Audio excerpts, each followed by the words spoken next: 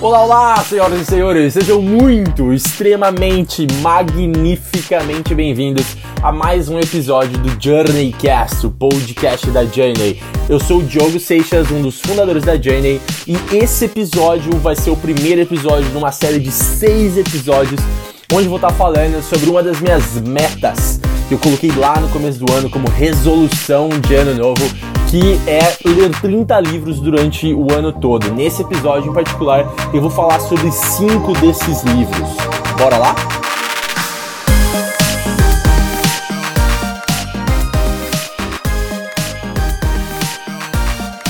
Galerinha, é o seguinte então, esses 5 primeiros livros que eu vou falar hoje, quando eu parei pra pensar em todos os que eu já li até agora, eu falei, cara, como é que eu vou separar isso, como é que eu vou agrupar? Então, esses livros são livros para aprender a crescer. Eu acho que é engraçado que eu sempre fiz perguntas nas redes sociais, assim, pô, quando é que você sentiu que você virou adulto? E aí vieram respostas incríveis, assim, pô, quando eu comprei a minha primeira panela antiaderente, quando eu desisti de ir pra uma festa pra ficar em casa vendo Netflix, né? Então, tipo, teve várias respostas, assim. E aí esses livros que eu coloquei aqui são livros que ajudam a gente nessa transição entre adolescência e a vida adulta, que a gente nunca sabe o quando a gente se torna adulto de verdade. Então esses livros que eu separei aqui são pra gente falar um pouco sobre isso, são livros que me deram uma nova perspectiva do que é ser um adulto. O primeiro livro que eu vou falar, ele chama The Secret Art of Being a Grown-Up. É de uma atriz, não, é de uma autora chamada Bridget Watson Payne. Eu vou colocar esses nomes e tudo mais aqui no podcast, então se vocês quiserem procurar por esses livros depois, vocês podem procurar. Eu também tentei ver se existem esses livros no Brasil. Alguns deles têm, outros não. Então, se vocês quiserem comprar em inglês também, são leituras muito fáceis, assim, é bem tranquilo de se fazer.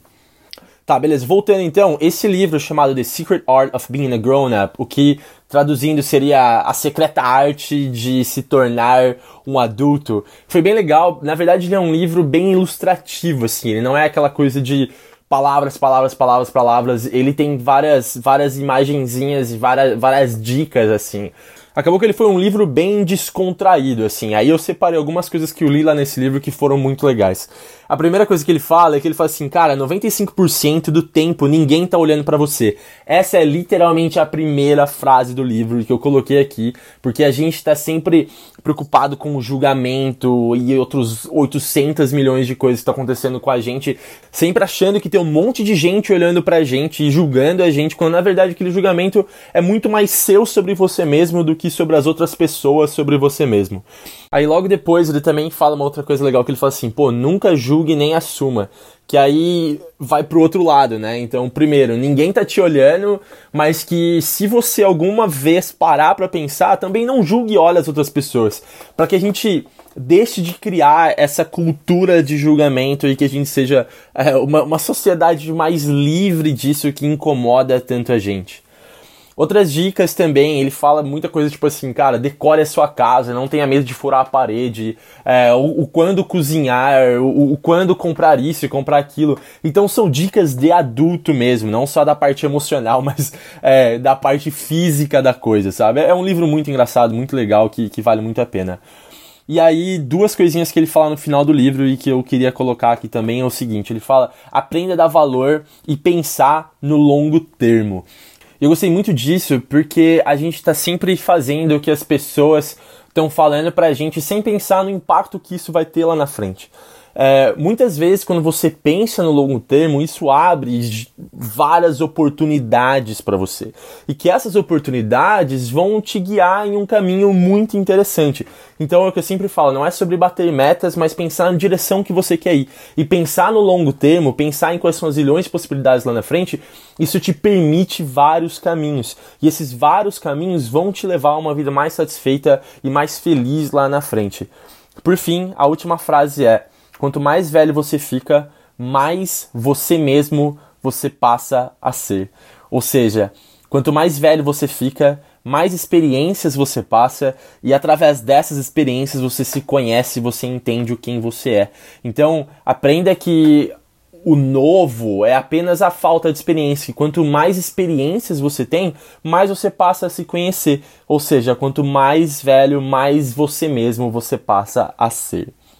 Legal. O segundo livro é chamado Things I Wish I Knew Yesterday, de um cara chamado Craig Linville.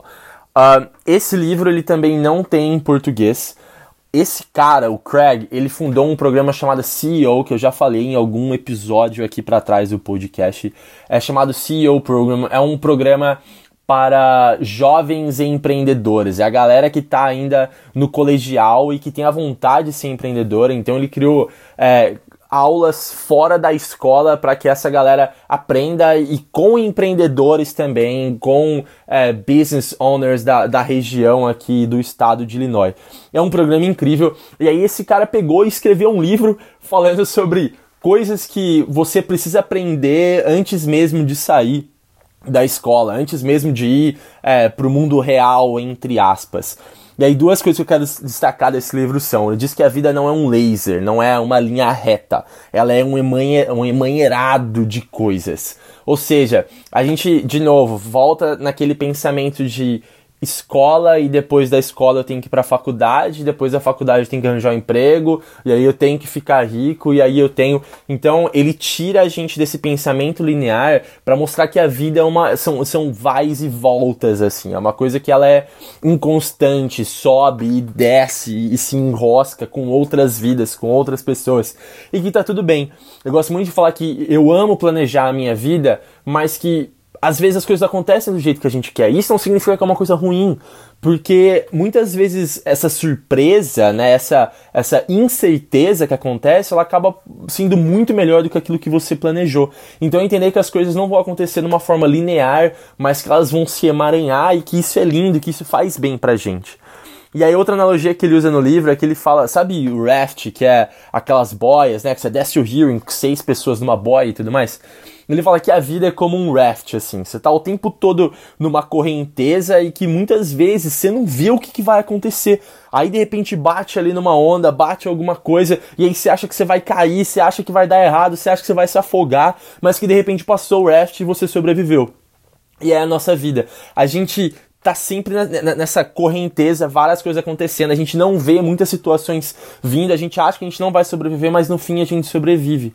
E aí quando você acha que acabou, tem mais corredeira vindo por aí, e aí você vai passar por mais desafios e mais águas e mais ondas, mas que no fim vai ficar tudo bem. Então a ideia disso é mostrar que a nossa vida é da mesma maneira, a gente vai enfrentar vários momentos difíceis, mas que no fim vai ficar tudo bem, a gente aprende com esses momentos. O terceiro livro, chamado What I Wish I Knew When I Was 20, que na tradução, esse tem em português, chama Se Eu Soubesse aos 20. E a autora é chamada Tina Sealing, eu acho que é assim que fala o nome dela. É um livro incrível, indicação do meu amigo Fábio Estrela, que foi o aniversário dele dia 9 aí, Fabinho, parabéns. Que foi uma indicação dele, que foi um livro que me surpreendeu muito. E ele já começa falando assim, cara, o que você faria para ganhar dinheiro se você tivesse apenas $5 e 2 horas? E aí, essa é uma atividade que ela dá, ela é uma professora da Universidade de Stanford, eu acho, não me lembro. E aí é uma atividade que ela faz com os alunos dela, onde basicamente essa galera com apenas $5 e 2 horas tem que maximizar o valor que eles conseguem. É incrível o quanto eles conseguem fazer com tudo aquilo. Só para mostrar para eles que é possível, né? A gente coloca tantos impedimentos na nossa vida, tanta coisa de, por que não vai dar certo? Mas que se você tiver as pessoas certas com você e pensar e trabalhar, aquilo com certeza vai dar certo e você vai conseguir achar valor. E aí que já linka com outra coisa que ela falou, que é o seguinte: as barreiras para o sucesso são autoimpostas. Essas barreiras, elas nunca vêm de outras pessoas. É você mesmo colocando aquelas barreiras. Uma atividade que ela coloca que é muito massa também, e que eu coloquei isso no Dream Lab, é o currículo de falhas. É você parar pra pensar em todas as falhas que você teve na sua vida e o que você aprendeu com aquilo. Então, ao invés de ter um currículo bonitinho com, né, olha o que eu fiz, olha as minhas experiências, você tem um currículo de falhas. Então, tipo, tudo que você fez errado, mas o que você aprendeu com aquelas coisas.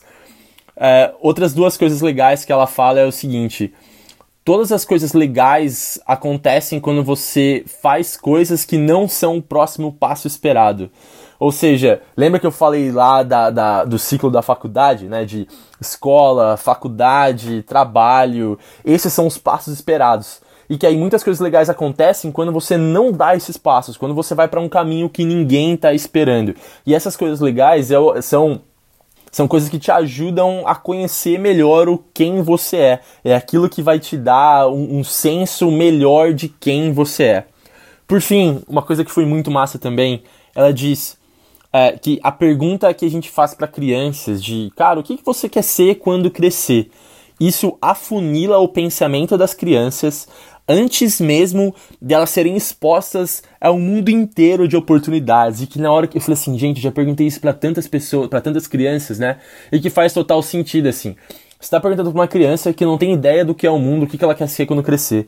E aí, se ela fala que ela quer ser médico, legal, pô, é bonitinho e tal. Só que naquele momento você tá afunilando toda um leque de oportunidades que ela vai ter ainda na vida dela, porque ela só vai parar pra pensar em ser médico e vai começar a excluir todas as outras coisas. E aí você tá basicamente limitando ela a pensar, limitando ela a pensar diferente, a pensar em novas oportunidades. Eu achei essa questão incrível, assim, e que faz total sentido.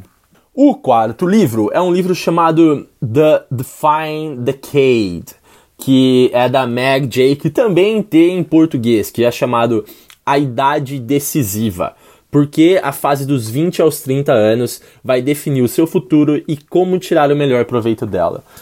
Um livro que foi um tapa na cara. Eu tô com 26 anos e aí eu ainda tenho essas incertezas. Pô, será que eu tô fazendo tá certo? Será que eu poderia fazer mais? Será que eu poderia estar me arriscando mais, fazer coisas diferentes?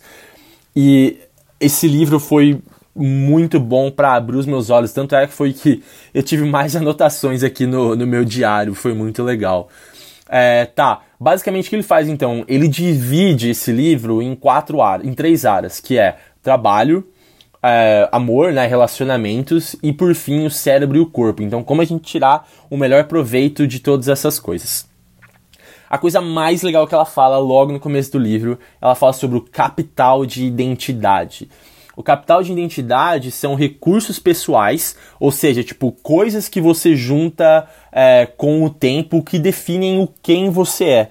E aí você tem que juntar esse capital, você tem que investir nesse capital de identidade para entender o quem você é. Como a gente faz isso? Através de experiências, através de experimentos, através de se arriscar, de sair da sua zona de conforto, de testar o que dá certo, de testar o que não dá certo. Tudo isso acumula para o seu capital intelectual, o capital de identidade, que é uma coisa muito importante, sabe? Para pensar, se só fizer faculdade na sua vida, se você só, sacou, fazer o caminho lá, tipo, olha, de novo, né, escola, faculdade e trabalho, tipo, o que isso acrescenta para você no seu capital de identidade? Então, procurar fazer cursos, procurar se envolver fora da sala de aula, procurar fazer trabalho voluntário, tudo isso, procurar fazer um intercâmbio, tudo isso ajuda no seu capital de identidade, não só para se conhecer, mas também para saber se comunicar o quem você é para as outras pessoas. E aí ela diz que o único jeito de descobrir o que você quer fazer é fazendo, é ir lá e experimentar coisas novas. Outra dica massa, apostar nas conexões fracas. A gente tá sempre procurando aquelas pessoas que, né, os nossos melhores amigos e tudo mais, mas que muitas vezes aquela pessoa que você conheceu, sei lá, 20 anos atrás, 10 anos atrás, ela pode te abrir uma porta que você nunca imaginou pra você. Ela também diz aqui que antes mesmo de descobrir o que a gente é, a gente descobre o que a gente não é. e que depois de um tempo a gente muda dessa perspectiva negativa de falar eu não sou isso, eu não sou aquilo, para entender o que é o positivo, de falar eu sou isso ou eu sou aquilo. Cara, incrível, incrível. Quando vai pra parte de relacionamentos, ela foi uma coisa muito massa que eu vi, que ela diz, casais criam uma visão compartilhada. Isso tem muito a ver com empresas, sabe? Eu já fiz uma comparação dessas, enfim, eu posso explicar mais depois, mas enfim. O que eu quero dizer é o seguinte, empresas, né, empresas fodas, ela tem uma visão incrível, as pessoas compram essa visão e é por isso que elas começam a trabalhar através dessa visão e é por isso que elas dão certo. Quando a gente vai pra relacionamentos, a mesma coisa tem que acontecer.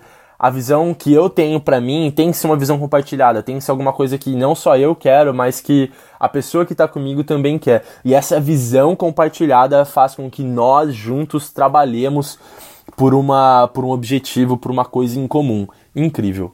Por fim, ela fala no final do livro que pensar em objetivos nos seus 20 anos de idade, pensar, né, sonhar nessas metas, ajudam você, no longo termo, a ter um maior senso de propósito, de maturidade e de bem-estar.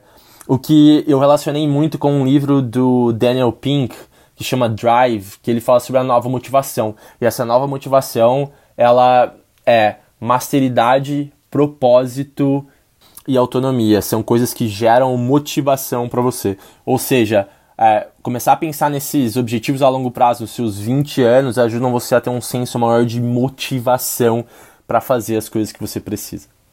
Por fim, o último livro é chamado Aim Low, o que seria mais ou menos a tradução de mire baixo, ou aposte baixo, de um cara chamado Dave Dunseth. E aí, esse é um livro que basicamente foi engraçado, assim, vou tentar contar essa história rapidão, mas basicamente o que aconteceu, eu fui numa livraria que estava fechando aqui na minha cidade, e aí você podia pegar vários livros de graça e tal. E eu peguei esse livro porque ele falava assim, desista com frequência, espere o pior e alguns outros bons conselhos. Eu falei, cara, que livro estranho, né? E aí eu tava lendo e, cara, era um livro horrível, assim, que dava dicas horríveis. E aí quando eu tava na metade do livro que eu fui perceber que era um livro de humor. Então, na verdade, esse livro acabou sendo um livro de não faça o que tá aqui. E aí foi uma surpresa pra mim. Mas, enfim, o que eu quero falar é que ele colocou uma analogia muito massa, que ele fala o seguinte, olha só. Nos dias em que o sol, que nesse caso representa a culpa, tá muito quente, ajuda se você estiver embaixo de árvores, ou seja, de desculpas. Não é uma coincidência que você não tem muitas ervas daninhas, ou seja, arrependimentos, quando você tem muitas árvores, desculpas. E é por isso que deixamos as árvores, desculpas, crescerem e não as cortamos, a menos que realmente precisamos. E aí a moral da história, eu sei que ficou confuso, é o seguinte. Basicamente ele está dizendo que a gente esconde a nossa culpa em desculpas. E que isso é bom, porque quanto mais desculpas você tem, menos arrependimentos você tem. Mas, em consequência, menos vida você viveu. E aí eu queria terminar com essa frase só para falar que não dá para viver somente por trás de desculpas, por trás desses arrependimentos e por trás dessa culpa. Isso não é uma vida. Quanto mais experiências você tem, mais você aumenta lá pro seu capital de identidade. E que nessa época, velho, dos 20 aos 30, ou talvez antes e depois, é muito importante que a gente tenha o máximo de experiências possíveis. Vai dar ruim, mas a gente vai aprender. O tempo que a gente tem pra fazer cagada, velho, é agora. E se a gente não usar esse tempo pra fazer agora, vai ser muito pior lá na frente. Então, experienciem, façam coisas diferentes, vão de oportunidades em oportunidades, experiências em experiências, porque é só assim que a gente aprende, só assim que a gente vive. E as coisas ruins, entre aspas, que vão acontecendo nesse meio do caminho, é o que a gente tem que parar, olhar e aprender. Porque essas emoções negativas nada mais são do que feedbacks que o nosso cérebro, o nosso corpo dá pra gente e que serve pra gente aprender e seguir em frente e ser uma pessoa melhor. E assim eu termino esse episódio.